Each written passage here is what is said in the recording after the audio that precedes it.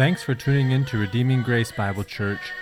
Here at Redeeming Grace Bible Church, it's our full conviction, as Paul told Timothy in 2 Timothy 3:16, that all Scripture is God-breathed and is profitable for teaching, for reproof, for correction, and for training in righteousness, that the man of God may be complete, equipped for every good work.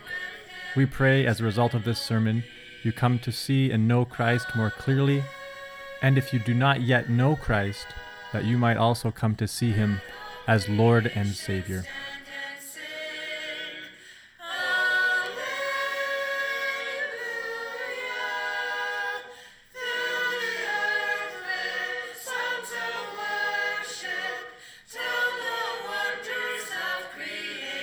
Zechariah's prophecy.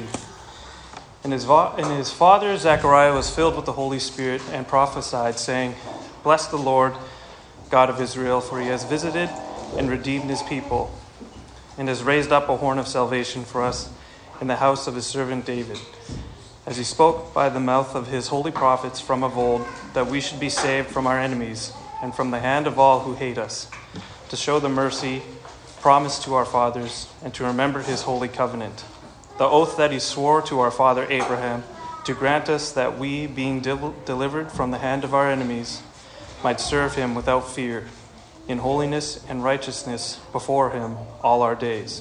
And you, child, will be called the prophet of the Most High, for you will go before the Lord to prepare his ways, to give knowledge of salvation to his people in the forgiveness of their sins, because of the tender mercy of our God, whereby the sunrise shall visit us from on high, to give light to those who sit in darkness in the shadow of death, to guide our feet into the way of peace.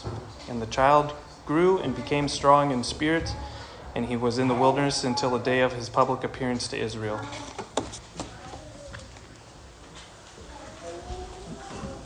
Thank you, Steve.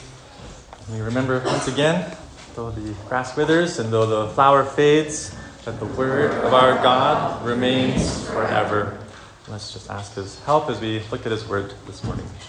Father, we come before you this morning, and Lord, we realize that, Lord, all life receives its breath from you, and Lord, you uphold the universe, we're told, by the word of your power. And so as we come now to your special revelation, this holy word that you have delivered to us through the prophets and apostles, Lord, that you would speak to us, Lord, that it would not simply be just information that we are gathering or just simply new insights into history, Lord, but we would come to see you more clearly, to see your faithfulness, and Lord, the beauty of what you have done, even despite man's rebellion and sinful actions, Lord, that you still brought about your plan in the fullness of time. And so I pray for help as I speak, that it would be in accordance with your word, Lord, and in the strength of your Spirit, and that each would be encouraged and, Lord, just helped and instructed by your Holy Spirit as well this morning. We pray this in Jesus' name. Amen. You may be seated. Thank you.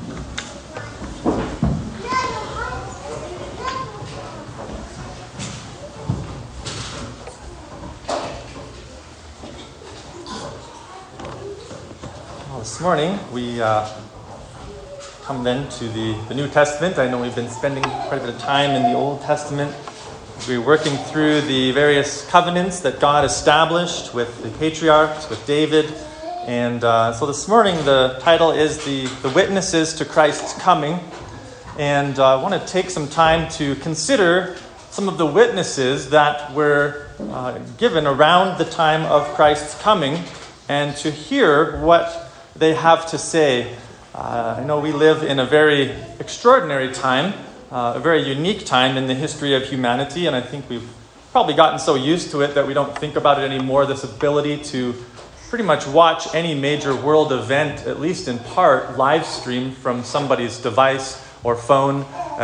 Any time that something significant happens, you have countless people who can pull out a device and begin recording it for us. And we can watch it almost live if you're, finding the right sources.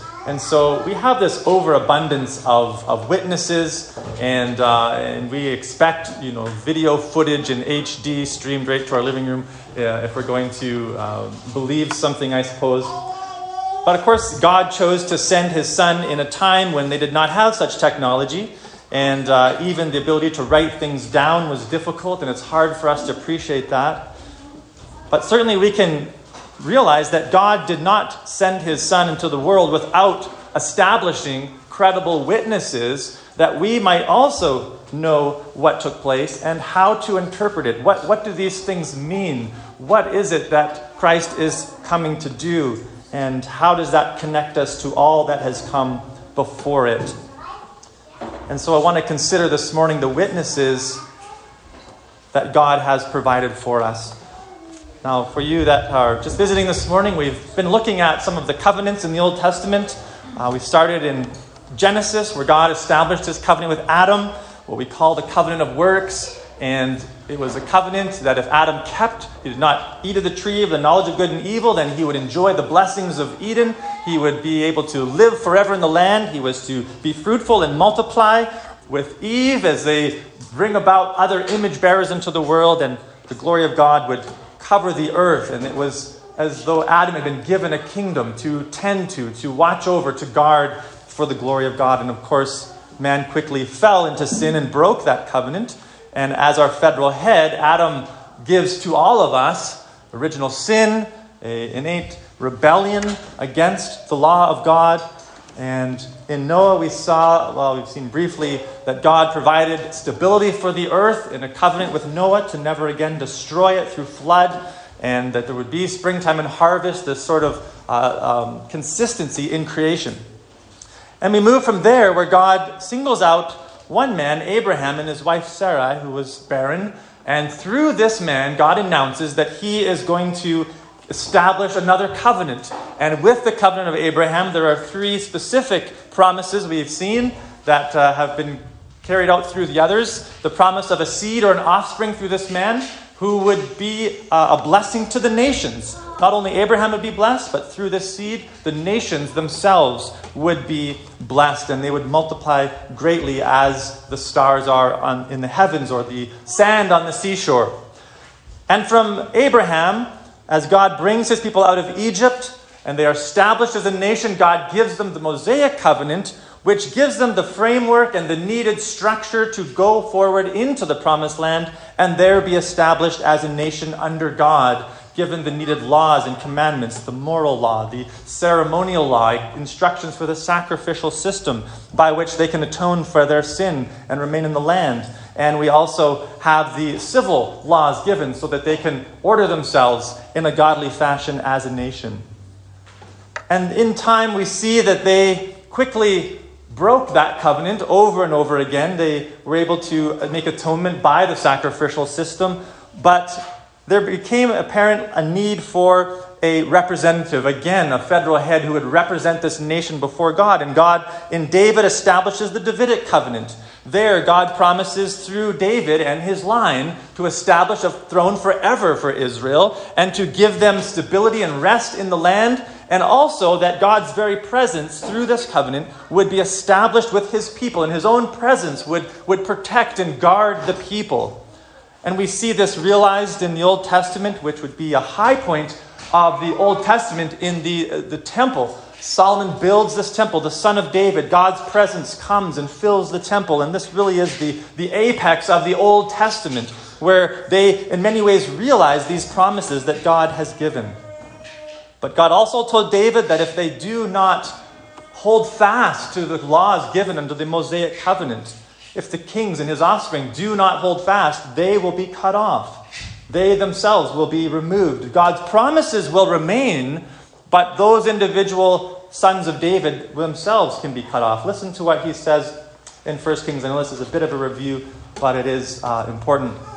In 1 Kings 9:4, in giving David instructions here, we find, and as for you, if you walk before me, to Solomon, his son, if you walk before me as David your father walked, with integrity of heart and uprightness, doing according to all that I've commanded you, and keeping my statutes and my rules, Then I will establish your royal throne over Israel forever, as I promised David your father, saying, you shall not lack a man on the throne of Israel.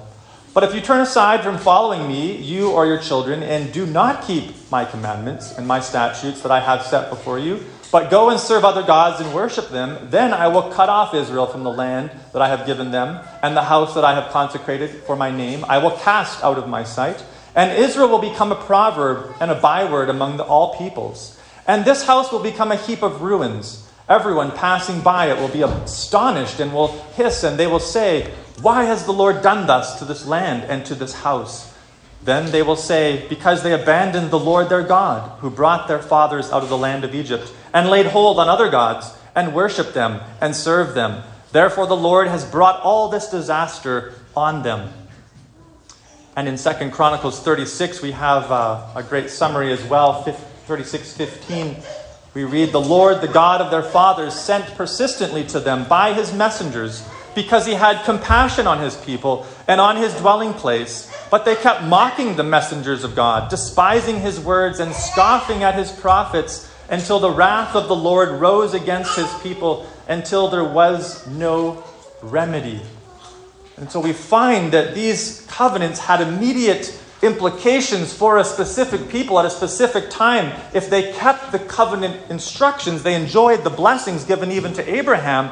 But if they failed to uphold the word of God, they themselves would be cut off from these blessings. And yet the promise of God remains. And so what we begin to see through these covenants given through Israel is that they also point beyond themselves and they point above themselves to a descendant of Abraham, a offspring now we know of David, who will establish this royal throne and will bring about the fulfillment of all the promises God made, though the people themselves may not even enjoy them. O. Palmer Robertson said this, he said, just as the Levitical priesthood anticipated the abiding priesthood of Jesus Christ, just as Moses and the school of the prophets anticipated the prophet par excellence, so David and his throne anticipated the beneficent reign of the coming Messiah. There is, in these covenants, also we see a growing anticipation of the Messianic King, the offspring of Abraham, the son of David, who will be established before God. Another helpful summary, I know I've quoted Sam Renahan several times, but he said the imperfections of the Israelite kingdom and its covenants, combined with the promises of God, produced a longing for something other and greater than what Israel experienced. The exile heightened this tension to its maximum. Life could not get worse for a people who had been promised something so much better.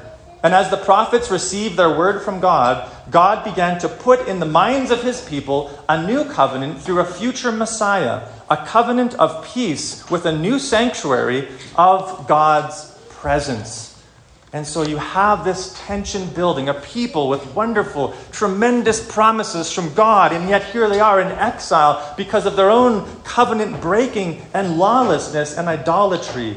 And we have this increasing desire and expectation for God to send forth this Messiah. So the question then we must consider is, how did the witnesses of Christ perceive his coming in light of these covenant promises? And so it's going to be a little bit of jumping around here this morning, as I want to try to look at several different categories of witnesses.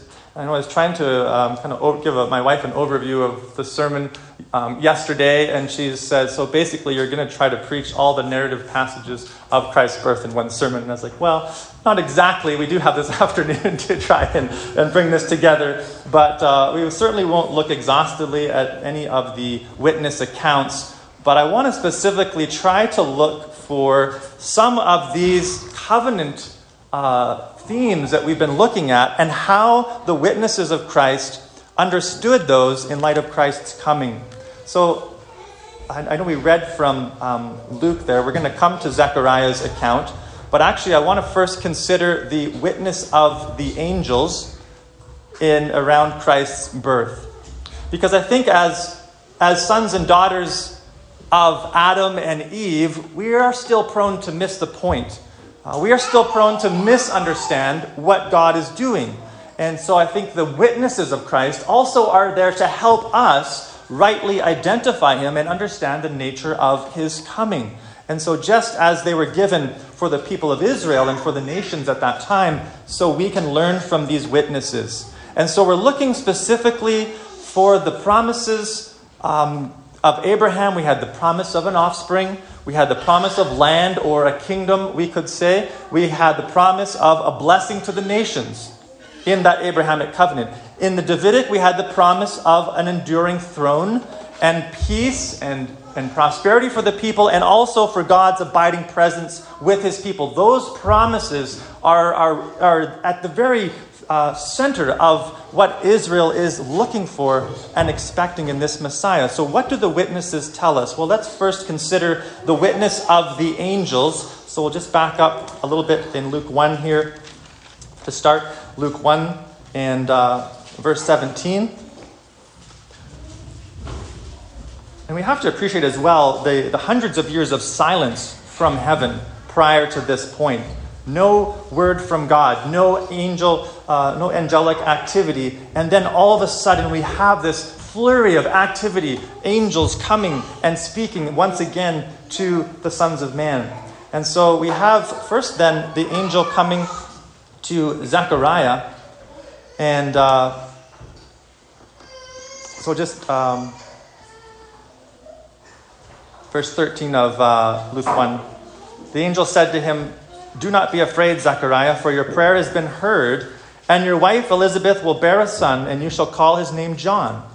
And you will have joy and gladness, and many will rejoice at his birth, for he will be great before the Lord. And he must not drink wine or strong drink, and he will be filled with the Holy Spirit even from his mother's womb. And he will turn the hearts of the children of Israel to the Lord their God.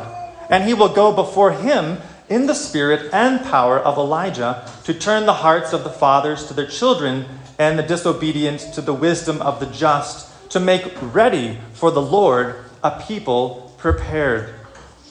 And we find in verse 19, this angel is Gabriel, and he says, "I stand in the presence of God, and I was sent to speak to you and bring you this good news." And of course, he gives him the consequence of silence because of his lack of faith at this word from God. So this angel Gabriel comes to Zechariah, and he tells Zechariah that the son he is going to have will be a forerunner to the Lord himself. And we can't miss the significance of that. Who is coming that needs to be made ready for? It's the Lord himself, he says. Your son John will go before the Lord and will prepare for him a people.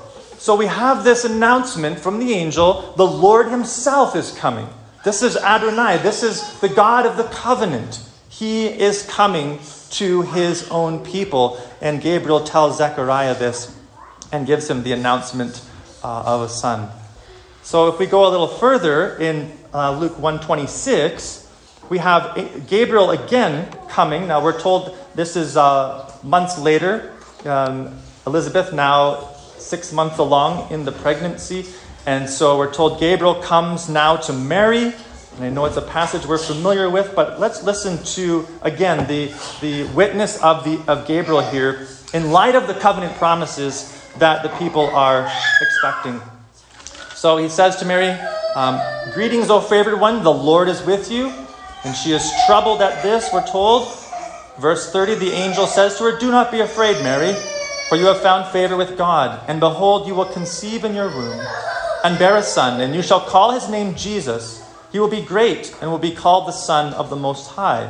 And the Lord God will give to him the throne of his father David, and he will reign over the house of Jacob forever, and of his kingdom there will be no end." And the angel points out in verse 35 that the Holy Spirit will be the one who brings about this conception. The child will be called the Son of God. And we have again the witness of the angel. Now, of course, we have not only that, but we have in Matthew 1, and we'll try to put these together in a moment. Matthew 1, we have also another witness from the angels. And of course, in Matthew 1, we have the angels coming to the shepherds. and announcing to them also what is unfolding. And so Matthew 1:20, I guess I know we're jumping around here, so don't feel necessarily have to follow to all these references. Just looking at the witness of the angels. Matthew 1.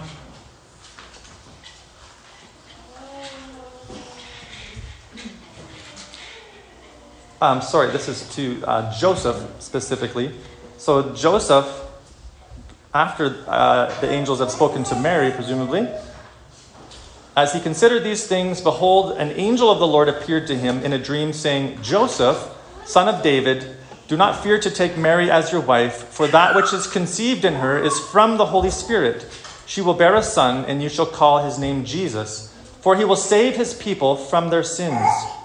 All this took place to fulfill what the Lord had spoken by the prophet. Behold, the virgin shall conceive and bear a son, and they shall call his name Emmanuel, which means God with us. So here the angel comes and announces to Joseph what is going on. The child within Mary is conceived within her by the Holy Spirit, and he is to name his name Jesus. So we are getting also a clear instruction on the name that is to be given to Christ. And we know the name Jesus, it means Jehovah or Yahweh saves, Yeshua. It is a word that indicates that God is bringing salvation to his people.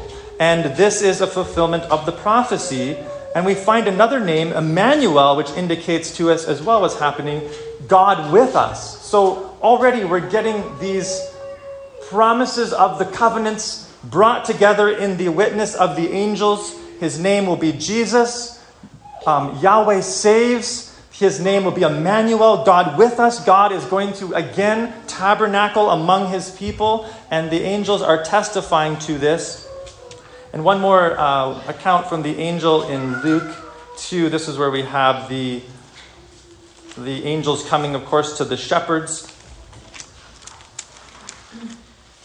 And so the angels are very active in announcing this news, in bearing witness to the birth of Christ.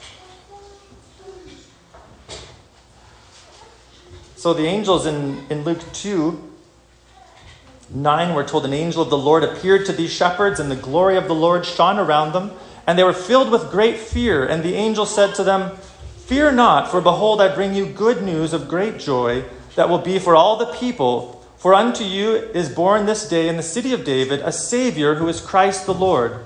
And this will be a sign for you. You will find a baby wrapped in swaddling clothes, lying in a manger. And suddenly there was with the angel a multitude of the heavenly hosts, praising God and saying, Glory to God in the highest, and on earth peace among those with whom he is well pleased. So here again we find other references. We have the city of David, which is obviously significant. We have this term Christ, which means Messiah or anointed one. So the anointed of God is coming into the world, has come, the angels tell the shepherds, is born. And we're told also that this is given for all the people. And glory to God in the highest, on earth peace among those with whom he is pleased. So now there is this fulfillment of the Davidic messianic king, the anointed of God. But we're also given this picture that this is given for all the peoples. There is now this global announcement to the blessings of this child. And we're starting to see these covenant promises that God has given being fulfilled in the coming of Christ. And for this first group of witnesses, the angels, it is mysterious to us. We know that Gabriel, as he said, serves close to the throne of God. He is a reliable witness, we could say. But of course, we could imagine for a moment that if we were there around these events and we had a group of cattle ranchers were to come to you and to claim that they saw angels while they were out in the field late at night, and that they had this incredible message from these angels that God is sending the Christ, his anointed, or from Mary's perspective, if you knew, a really pleasant young lady who had a love for the Lord, but she came and announced to you that an angel had visited her and that she was going to conceive a child, though she is not yet married, you would be suspicious. We would be skeptical, I think, if we are honest with ourselves. And yet God is pleased to give this angelic witness that we might also believe and understand. Though many in Israel would have probably brushed this off as a not credible source. But we can learn from these witnesses of what God is doing. We see the name given, Yahweh saves, the anointed one, Christ, the Messiah, the King, Emmanuel, God with us. This child is going to bring about these promises. We're told even the words to Mary, that he will establish an endless kingdom. So this also brings in the promise given to David and to Abraham of a land, of a kingdom, of a dominion that will come through this child. So that is the first witness, and we'll just consider one more witness this morning. And then we'll look at a few this afternoon that are fairly brief, but still important. So, first of all, we consider the witness of the angels and see, in fact, that they testify God is bringing about these covenant promises in the Christ child. The second witness I want to consider for a few moments is the witness of his family. And first of all, Elizabeth. We have this very brief moment in Luke 1:42 where Mary is going to visit Elizabeth. And we have the response of Elizabeth and also of John, who is in her womb. And these are relatives to Mary and Joseph. And so in Luke 1:42, we see the first witness from her family.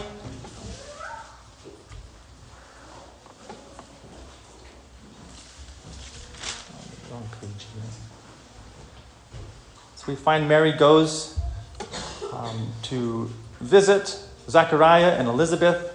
And we're told in verse 41 there, when Elizabeth heard the greeting of Mary, the baby leapt in her womb. And Elizabeth, filled with the Holy Spirit, and she exclaimed with a loud cry, "Blessed are you among women, and blessed is the fruit of your womb. And why is this granted to me, that the mother of my Lord should come to me?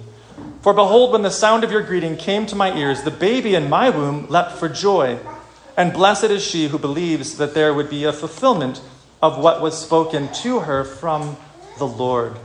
And so Elizabeth testifies as well. And it's interesting, in all of these witnesses, as far as men and women go, there is this indication that they are filled with the Spirit. And so it is the Spirit of God who is the one working within them, guiding them, instructing them, revealing to them what is really going on. And she testifies that Mary is the mother, she says, of my Lord, of Adonai. She is carrying in her womb God in flesh.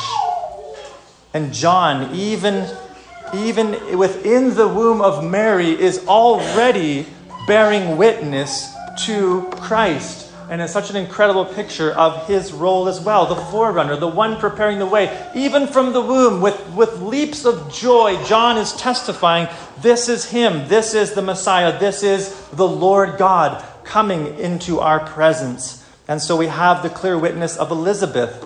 And then we have, following that, the witness of Mary herself, who we're told also testifies. And we have the Magnificat of Mary, which I know we've mentioned before is very much parallel to Hannah's prayer in 1 Samuel, which we looked at as Hannah's prayer for a son is answered in Samuel. And Mary's prayer is very much also looking at the faithfulness of God, the mercy of God, the kindness of God. But specifically, look with me at verse 54 as Mary praises God in the Holy Spirit. 54, Mary says, "He has helped his servant Israel in remembrance of his mercy, as he spoke to our fathers, to Abraham, and to his offspring forever." And Mary remained with her about 3 months and returned to her home. And in Mary's praise and song of rejoicing to God, she makes specific mention here as well to the servant Israel. Now, remember, Jacob's name was changed to Israel, and it later became a title for the entire nation, all the offspring of Abraham.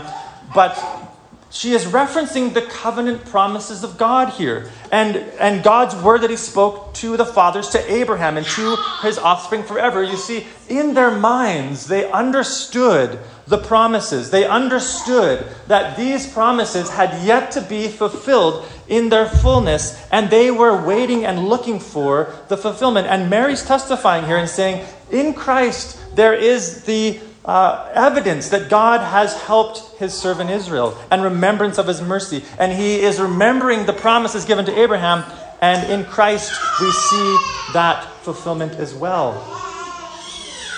Now we move on to the passage that Steve read for us, which is also very insightful as we think of Zechariah's witness. Not only Elizabeth and Mary, but Zechariah is just overflowing with this covenantal language in 67, filled also with the Holy Spirit. The Lord God of Israel, he says, has visited and redeemed his people, raised up a horn of salvation for us in the house of his servant David, as he spoke of his holy prophets from of old. And we have this Davidic covenant language here that we should be saved from our enemies, from the hand of all who hate us, to show the mercy promised to our fathers, and to remember his holy covenant. You see, this is central in their hearts and minds. God has made covenants. He has made oaths and promises. And he says the oath that he swore to our father Abraham, to grant us that we, being delivered from the hand of our enemies, might serve him without fear in holiness and righteousness before him all our days. And then from 76 to 79, he's kind of speaking about John's ministry specifically. John himself will be a prophet and will go before the Lord, preparing the way. But in 79, again, this blessing that was promised through Abraham is alluded to give light to those who sit in darkness and in the shadow of death, to guide our feet into the way of peace. So Zechariah is overflowing with God's covenant faithfulness and seeing in Christ the fulfillment of those promises, the promise of an offspring, the promise of a kingdom, the promise of a royal throne and dwelling secure, that they might worship God in peace, and God himself visiting and abiding with his people. All of these witnesses testify to the fulfillment of God's promises in Christ. And we might oftentimes, if we maybe hear of something that is supposed to kind of solve a lot of problems in one. For example, I was thinking about getting for Christmas my wife this pot that was supposed to be like 5 pots in one. And at the time, it seemed like a really good idea. That you could eliminate the strainer and you could fry stuff and you could, I don't know what all you could do in it exactly. Supposedly it would take away 5. And so I thought it sounded wonderful. I mentioned the idea to my wife, and so she looked up a review on America's Test Kitchen or something, and they do all these tests with these pots, and then realized that actually it failed some of the tests, and it was better just to have the item that was made. And so I think a lot of times, even for you as men, maybe you find this tool that's supposed to replace 10 tools, and it's going to do all of these things in one. And sometimes maybe, it is helpful, but other times we realize, it's better to maybe have the original tools, and we are skeptical of those sort of claims. And no doubt there was an element of skepticism even for those that were hearing these witnesses claim that in Christ all of these promises are coming to bear. They're all coming into their fulfillment in the giving of this Son. And there was obviously a small remnant here that truly understood and testified to the fulfillment of God's promises and what he was doing. But for those that had eyes to see, those that had ears to hear, we realize that God is in Christ, bringing about the fullness of these covenant promises to Abraham and to David. And those who do not receive it by faith will not enjoy the blessing, But for those who do receive it by faith, they are brought in. And even in Romans 9, reading with the children, Paul points out that not all of Israel is Israel in this sense. That those who do not receive by faith the promises of God, receive Christ the child, they are the branch that is pruned off. But for those who do receive, then they enter into the fullness of these promises. And so we may wonder, well, this is great if you are Jewish at this time. This seems to be a wonderful fulfillment of all that God brought to the nation of Israel. And we may think, well, what does this all mean for us living as Gentile nations, Gentile people? Probably, I would imagine very few of us would be a descendant from Abraham if we were to trace our lineage back. We may wonder, well, what does this have to do with us? And what we find is in Christ, we'll look at this more in the weeks to come as well, that these covenants, just as the bird nest, remember children, we looked at the bird nest and how it was built for a time and it was used to bring forth the eggs. But what happens once those birds hatch and they leave the nest? Does the mother stay there? Does she continue to make her home there? What happens to the nest after the birds have hatched? She leaves it, right? It's abandoned. You find empty nests. I assume the boys didn't dump the eggs out on the ground and found an empty nest. I didn't actually ask. But you will find them, right? And in a similar way, the covenants, the work of God among the Old Testament, it was as though Israel was the womb of the Messiah. The main purpose of these covenants, we realize, was to bring forth Christ into the world, to prepare the way for his coming. And then in Christ, as he is set up as the fulfillment, yes, for Israel, but now also the seed through which the blessings will go to the nations, we can enter in to Christ. And we'll look a little bit this afternoon at two more witnesses, a remnant of Israel, and then also a remnant of the pagan nations that come and testify to Christ as well, and look a bit more at the beauty of this opening of the door of grace to the Gentile nations through Christ, who is the fulfillment of all that God promised. And so even for us who are maybe not under Abraham or David or Moses as a federal head, certainly we're under Adam, and we feel the weight of sin. We feel the piercing effects of the curse, and we struggle against it. Do we not long to also experience the blessing of God? I mean, do we not also long to know that our lives are being spent for something beyond ourselves, something more than just putting in time at work or getting that new possession or whatever it might be? We want our lives to be part of something beyond just the temporal and something that's going to be enduring and lasting. Do we not long for that? Do we not desire communion with God, with our Creator, to be brought near to him, to know his presence, to know his joy, to know his protection over us? Do we not desire to be part of a righteous land? Many times we think of Job, who Hebrews tells us vexed his righteous soul while living in Sodom. And many times that's how we feel living in even our own country. This vexing of the soul with debauchery and wickedness wherever you go. I just saw the other day in our own country, they have 50-year-old men that are allowed to go and change with the young ladies on the swim team. Why? Because he identifies as a teenage girl. And just the complete blindness and handing over to debauchery in our own nation. And we can feel discouraged. And it should produce in us an increased longing to experience the righteous reign of a just king in a land that we can freely worship and serve, even as Zechariah mentioned, where life can flourish and evil is driven out. Do we not desire to see the tyranny of sin removed from our lives, defeated, conquered?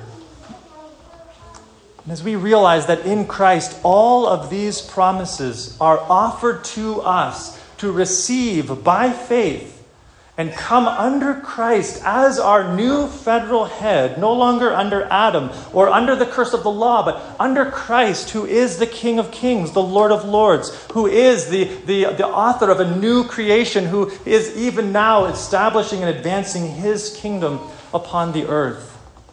Let us see the beauty of what God has done. Do not turn back to the old. And there seems to be even movements today where people want to go back and begin celebrating the Jewish feasts and remembering the Jewish holidays and keeping the dietary laws and all of these things. And that's really a going back. That's a returning to the nest that was there to bring forth the Messiah. We are to rejoice in him and not go back. And in fact, in Matthew 12:42, Jesus said, "The queen of the south will rise up at the judgment with this generation and condemn it, for she came from the ends of the earth to hear the wisdom of Solomon. And behold, something greater than Solomon is here," Jesus says. He announces he is the greater son of David. He is the presence of God among his people, not simply in a temple, but now God himself dwelling among his people. We beholding his glory, John says, glory as of the only begotten, the glory of God manifest in Christ. And we behold it now through his word, enabled by his Spirit. But may we rejoice in it. May we abide in it. And may we live under Christ as our King and our Savior. And so we'll close there for this morning as we consider the testimony of these witnesses, pointing to the fact that God is faithful to his covenant promises. Let's pray, and we'll close with a song. Bow with me, please. Father, we come before you and just give you thanks, Lord, that you have graciously brought about the fullness of your promises in Christ. And Lord, for the incredible witnesses that we have. I pray, though we have heard the accounts often, especially this time of year, Lord, where we maybe read them multiple times, Lord, we pray that the wonder of it is never lost on us, but we truly begin to understand the beauty of this announcement that you yourself came down, dwelt among your people, Lord, revealed your glory, and Lord, the fullness of all the desires of Jerusalem were seen in Christ. Lord, this longing to dwell under a righteous king in an eternal kingdom where your own presence is the strength of your people. And we know that you offer this even now to us by your Holy Spirit, to repent of our sins, to hold fast to Christ. And Lord, that your Spirit will enter in, and we too may cry, Abba, Father. And so we thank you. And I pray you help us to just abide richly and to enjoy the time of fellowship this afternoon. And just that you, Lord, just guide and direct all that is said and done. And we pray this now in Jesus' name. Amen.